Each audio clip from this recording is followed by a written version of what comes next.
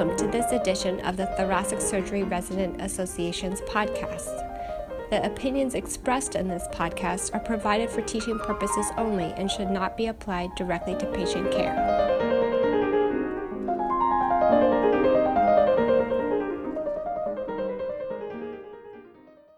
Hello, this is David Lambauer, and I'm currently the Congenital Cardiac Surgery Fellow at Cincinnati Children's Hospital. And today it's my pleasure to be talking with Dr. Marshall Jacobs, who is the Professor of Surgery and Director of Pediatric Cardiac Surgery Outcomes Research at Johns Hopkins Hospital.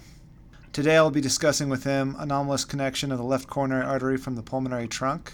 Today I want to start off with a case scenario. Dr. Jacobs, a mother brings her 3-month-old infant to the emergency department. Presentation is notable for tachypnea and failure to thrive. A systolic murmur is auscultated at the apex. Initial workup includes a chest X-ray and an EKG. Chest radiograph demonstrates cardiomegaly, and an EKG has deep Q waves in leads 1, AVL, and the left precordium. Also noted is some ST segment elevation and T-wave inversion. Dr. Jacobs, what is your differential diagnosis for this patient? Thanks, David. Baby at about 12 weeks of age, presenting with signs and symptoms of congestive heart failure, or more broadly, cardiac insufficiency, and obvious cardiomegaly on chest X-ray and electrocardiogram showing ischemia. And I think what you described is a fairly typical pattern of anterolateral infarction. That sounds highly indicative of and very consistent with the presentation of anomalous left coronary artery from the pulmonary artery.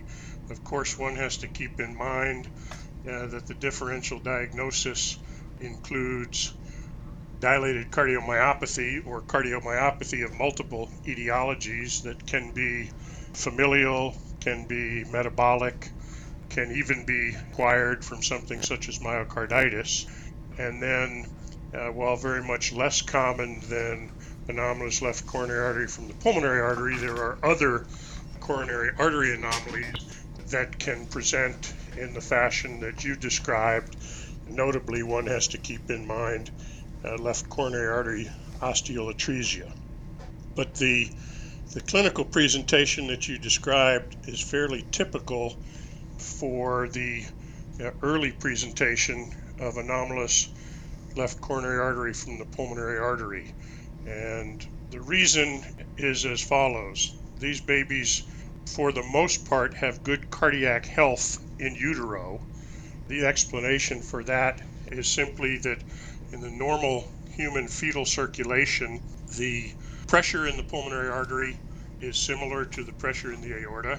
And in fact, the oxygen saturation in the pulmonary artery is similar to the oxygen saturation in the aorta, so that both the right coronary with its normal aortic origin and the left coronary with its anomalous pulmonary artery origin are perfused in similar fashion in utero.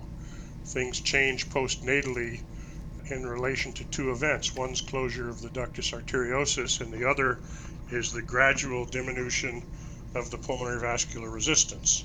And as that happens, unless the development and acquisition of an intercoronary circulation takes place very, very quickly, then what happens is over a period of weeks, typically progressing between 6 and 8 weeks to the 12 weeks that you noted, this infant would exhibit more and more signs of cardiac insufficiency based on ischemic dysfunction of the left ventricle. The electrocardiographic changes with that clinical presentation are pretty much pathognomonic, but not sufficient to make the diagnosis. Ultimately, one has to rely on imaging techniques to make the diagnosis. So how would you proceed then with further management of this patient?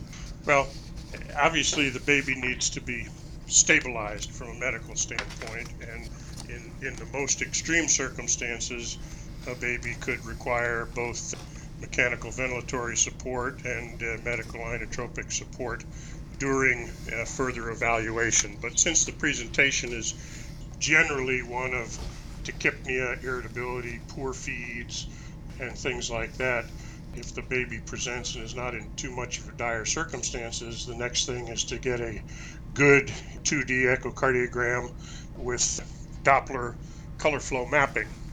And what one would be looking for is to confirm the diagnosis of anomalous left coronary artery from the pulmonary artery would be a short axis view that shows, number one, normal origin of the right coronary artery from the aorta, and does not show normal origin of the left coronary artery from the aorta.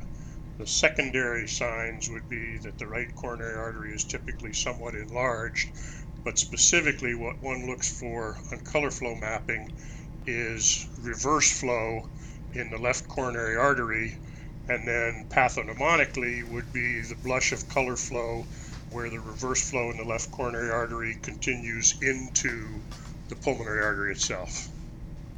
So for our patient, we go ahead and obtain that echocardiogram, and it demonstrates a dilated, poorly contracting left ventricle with an ejection fraction around 20%. There's severe mitral regurgitation, and abnormally large right coronary is present, and an anomalous connection of the left coronary artery to the pulmonary trunk is present with retrograde flow. So we have confirmed the diagnosis. What are the indications for taking this patient to the operating room, and how quickly should we do that? Well, the indication for surgery is making the diagnosis. There's no medical therapy for this lesion. There is, interestingly, a kind of bimodal presentation where the largest number of patients present with a scenario similar to what you described in the first few weeks of life, and they typically have very diminished left ventricular shortening. They typically have very dilated left ventricles, and I think it's fair to say that when one has made the diagnosis, there's virtually nothing to be gained by postponing surgical intervention unless there's an intercurrent medical problem that would somehow need to be addressed. The second limb of the bimodal presentation occurs generally later in childhood or even during adulthood, and in those circumstances, typically the patient has benefited from the development of significant right coronary to left coronary collaterals, which have resulted in less dire impact on the function of the left ventricle, though they may present in childhood with ischemic symptoms such as syncope, arrhythmias, or chest pain during exercise, or more rarely may even be a benign presentation in adulthood as either an incidental finding or when one hears the murmur consistent with the left to right shunt, whereby coronary flow spills off into the pulmonary artery. But I think for purposes of this discussion, the diagnosis itself is the indication for surgical repair, and very little is gained by postponing it in any other way. Let me just say as a caveat that if one had all the findings that you described, but did not actually observe the color flow into the pulmonary artery from the left coronary artery, you'd have a very high index of suspicion, but I think you would feel obligated to confirm the diagnosis absolutely, which traditionally in the past was most conventionally done in the cath lab with an aortic root injection, where you'd actually see the filling of the large right coronary, the flow from right to left, and you'd actually observe puff of dye into the pulmonary artery. Nowadays, there are centers that have experience with advanced axial imaging, either with CT or MRI, and in those circumstances, that may serve as a substitute for cardiac catheterization, which in the past was kind of the gold standard. Then echocardiogram may be able to confirm the diagnosis, but it cannot exclude it. So also on our preoperative echo, it demonstrated severe mitral regurgitation with reduced left ventricular function. Should we be ready to perform a mitral valve repair in the operating room? Very, very important question. I would say that in a very large fraction of cases that present as this patient did early in infancy with a very dilated left ventricle with poor shortening, mitral regurgitation would be the rule rather than the exception. So I can tell you that there are circumstances, particularly if there has been papillary muscle infarction where mitral regurgitation is likely to persist even after a successful repair consisting of accomplishment of a two coronary system. However, in the vast majority of cases, what's observed is what we would refer to as functional mitral regurgitation, where it's a consequence primarily of annular dilatation in the setting of a dilated left ventricle and poor ventricular function. And in the majority of instances, despite the fact that the EKG pattern is a pattern of anterolateral infarction, in most cases, not only will left ventricular function improve over time after a successful operation, but mitral regurgitation will likewise improve. So in the vast majority of cases, the goal of the operation is to establish a good two coronary system, and the expectation is that gradual recovery from the ventricular dysfunction that resulted from chronic ischemia is most likely to be accompanied by reduction and even in many cases complete resolution of the mitral regurgitation. That can take weeks to months to occur, but it's a usual expectation. When you said, should we be prepared to repair the mitral valve, I would say if you're convinced on the basis of seeing frankly infarcted papillary muscles that it may be necessary at the first setting to do something for the mitral valve, but that would be relatively uncommon.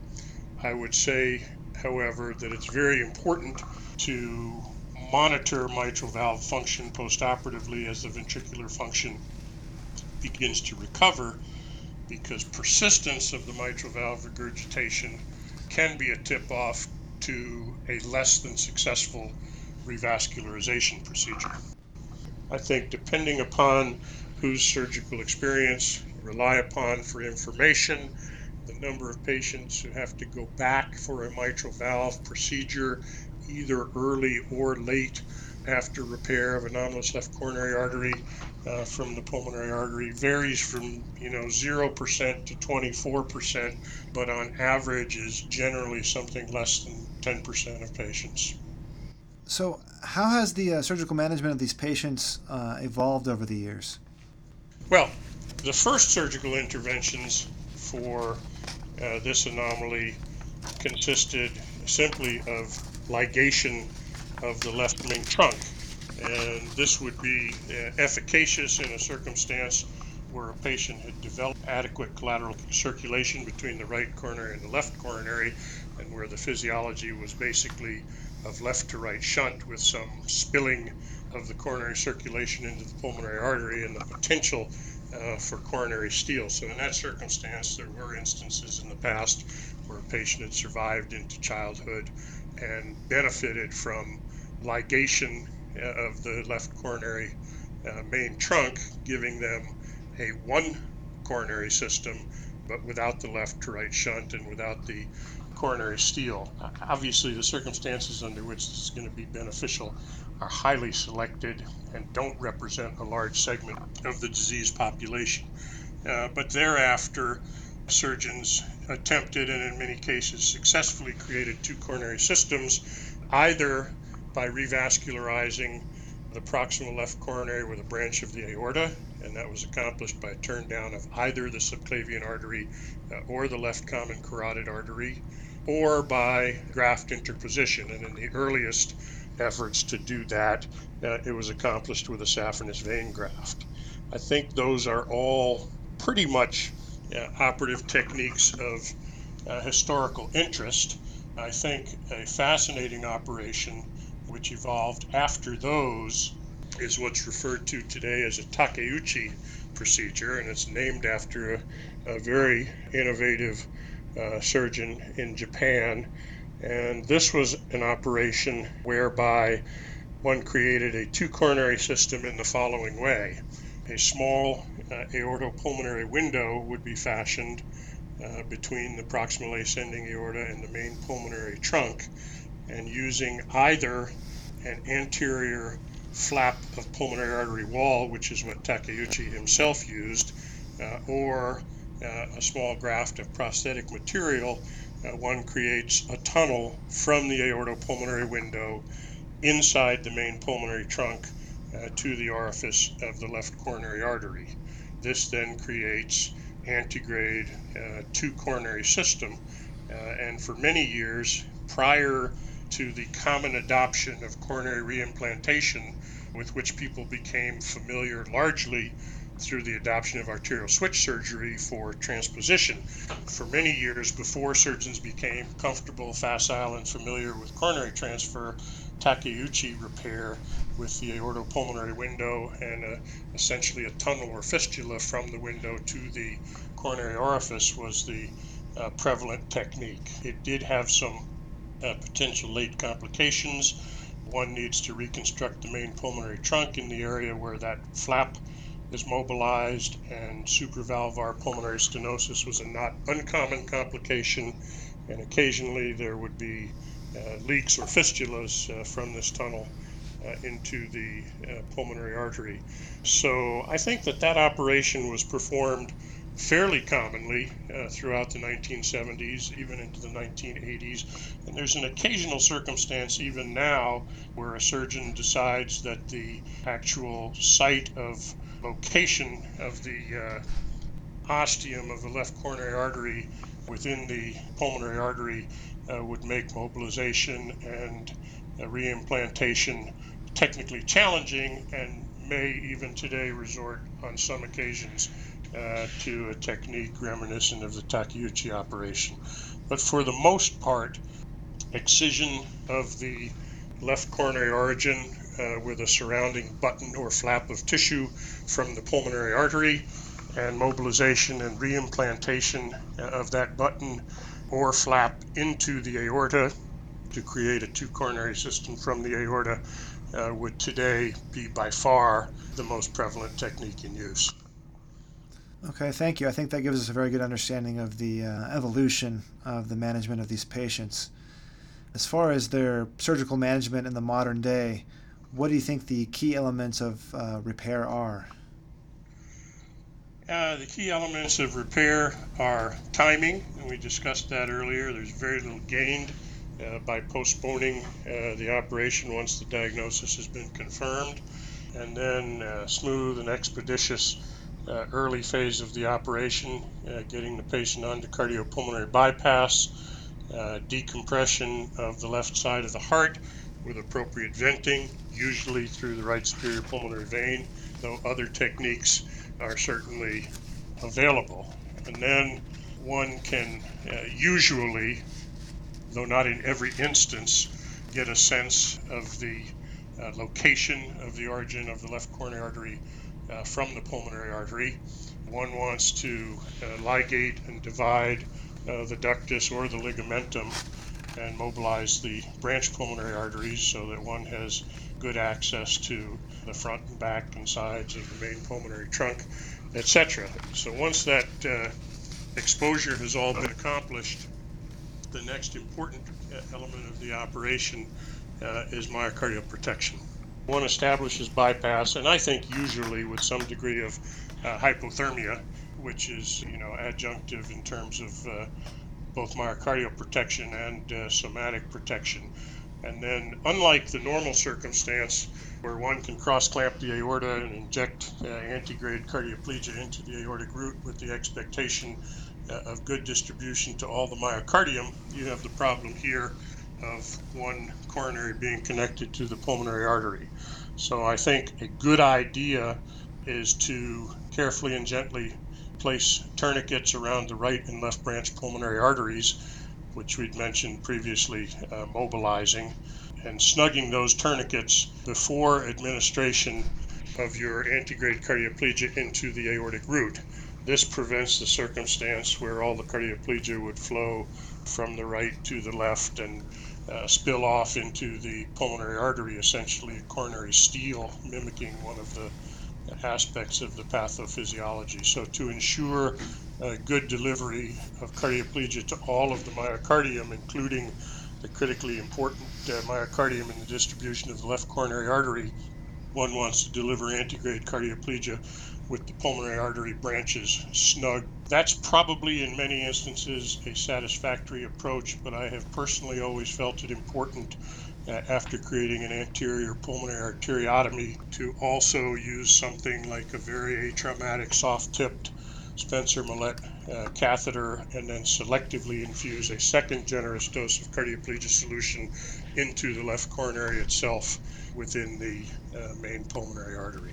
So then one decides whether the location of the coronary ostium within the pulmonary artery is amenable to excision, mobilization, and transfer.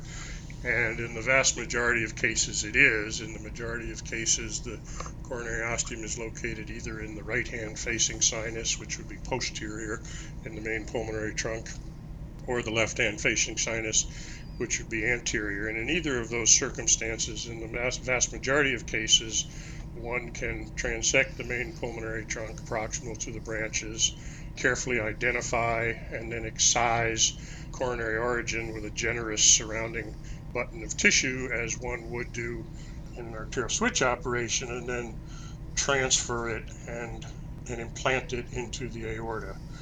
There's a couple of technical things that require attention. One is that there are very often a large number of tiny collateral vessels externally around the entrance of the coronary into the pulmonary artery, and one has to be careful to control those and have good hemostasis so you don't wind up with bleeding in an awkward location afterwards. The next is one needs to carefully mobilize the proximal portion of the left coronary artery from the epicardium, as one would for arterial switch surgery, and then select the appropriate site for implantation. When it's from the left-hand facing sinus, which is anterior, it's relatively easy to identify the appropriate site anterolaterally on the left side of the ascending aorta.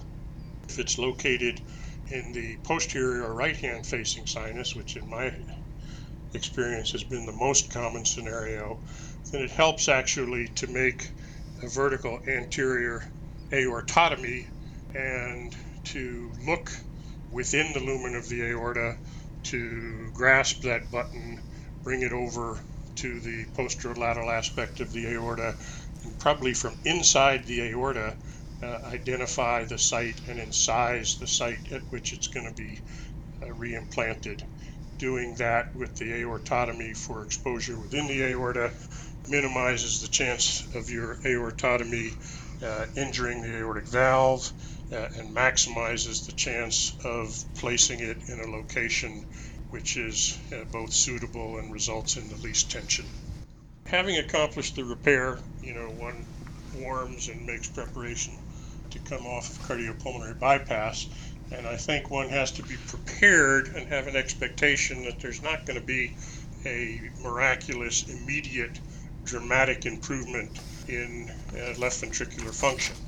So I think it's very important to monitor left atrial pressure, to get some inotropic support going and in place before weaning cardiopulmonary bypass, and then to carefully monitor left atrial pressure as a measure of left ventricular function as one attempts to come off bypass. And it's not at all unusual, even on a modest level of inotropic support, to come off of cardiopulmonary bypass with left atrial pressure in the teens.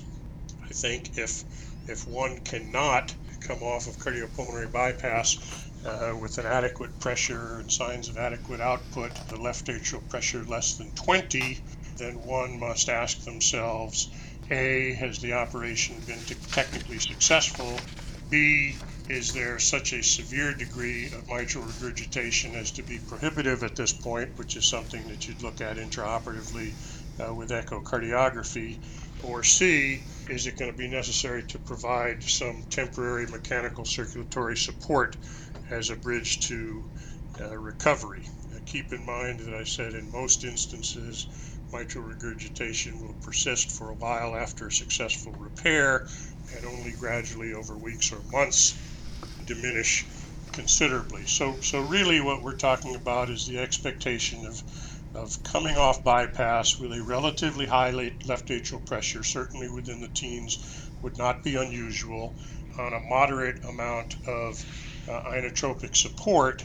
If those things are not accomplished, in the setting of what seems to be a technically successful operation with an echo that shows color flow into both coronary arteries, etc., then one should be prepared to provide temporary mechanical circulatory support, either in the form of ECMO or left ventricular assist. And I think if you look at large experiences, the requirement for mechanical circulatory support after repair of anomalous left coronary artery from the pulmonary artery in individual series ranges from 0 to 20%, but averages about 8%. And I think in the STS congenital heart surgery database was also about 8 or 9%.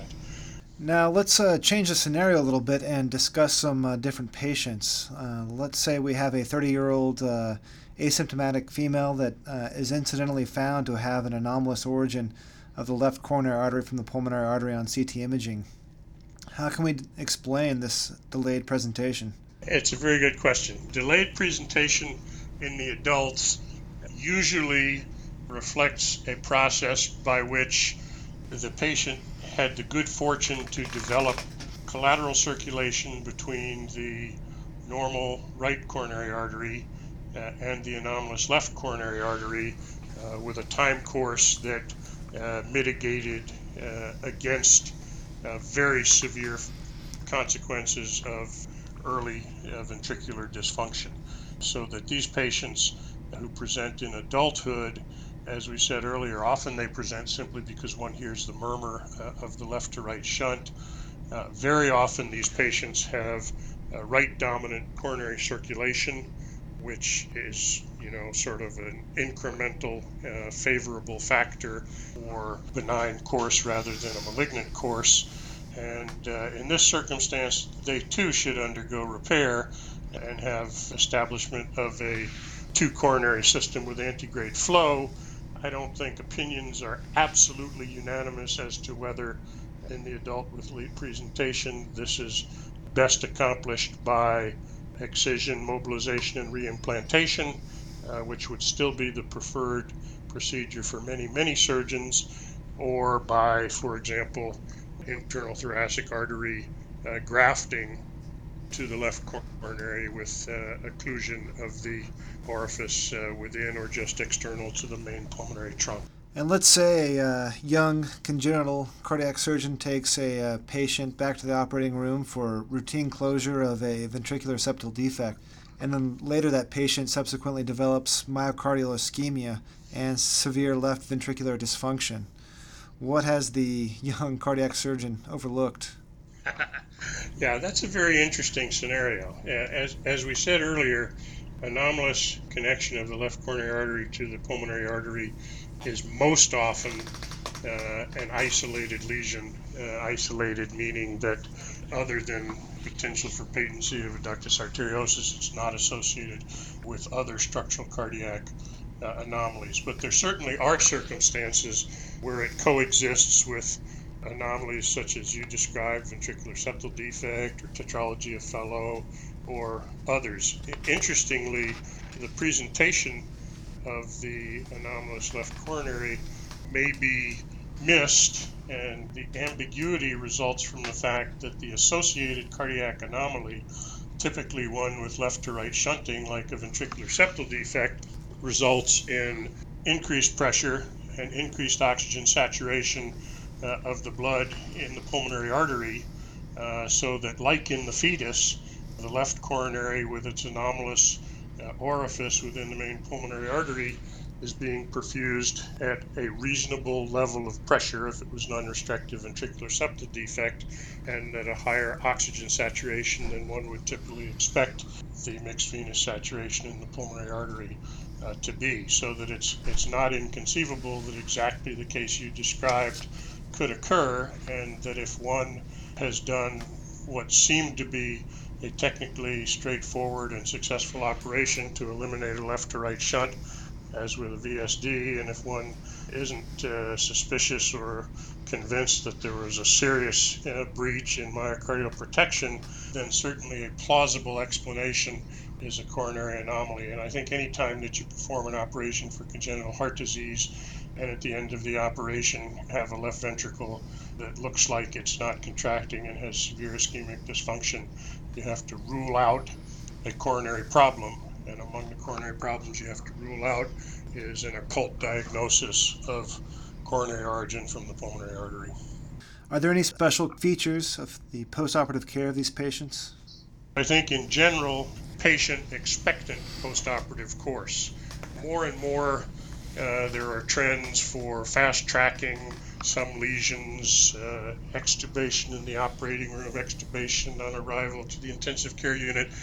That, in my experience, is not what you're looking to accomplish with repair of Alcapa in an infant. You're looking to get that baby safely into the intensive care unit on a stable inotropic regimen, ventilatory support, probably with sedation and paralysis for a period anywhere from 28 to 72 hours, and then gradual cautious attempt at weaning from the ventilator as the first major test of the adequacy of the cardiac output, and then more slowly weaning inotropic support.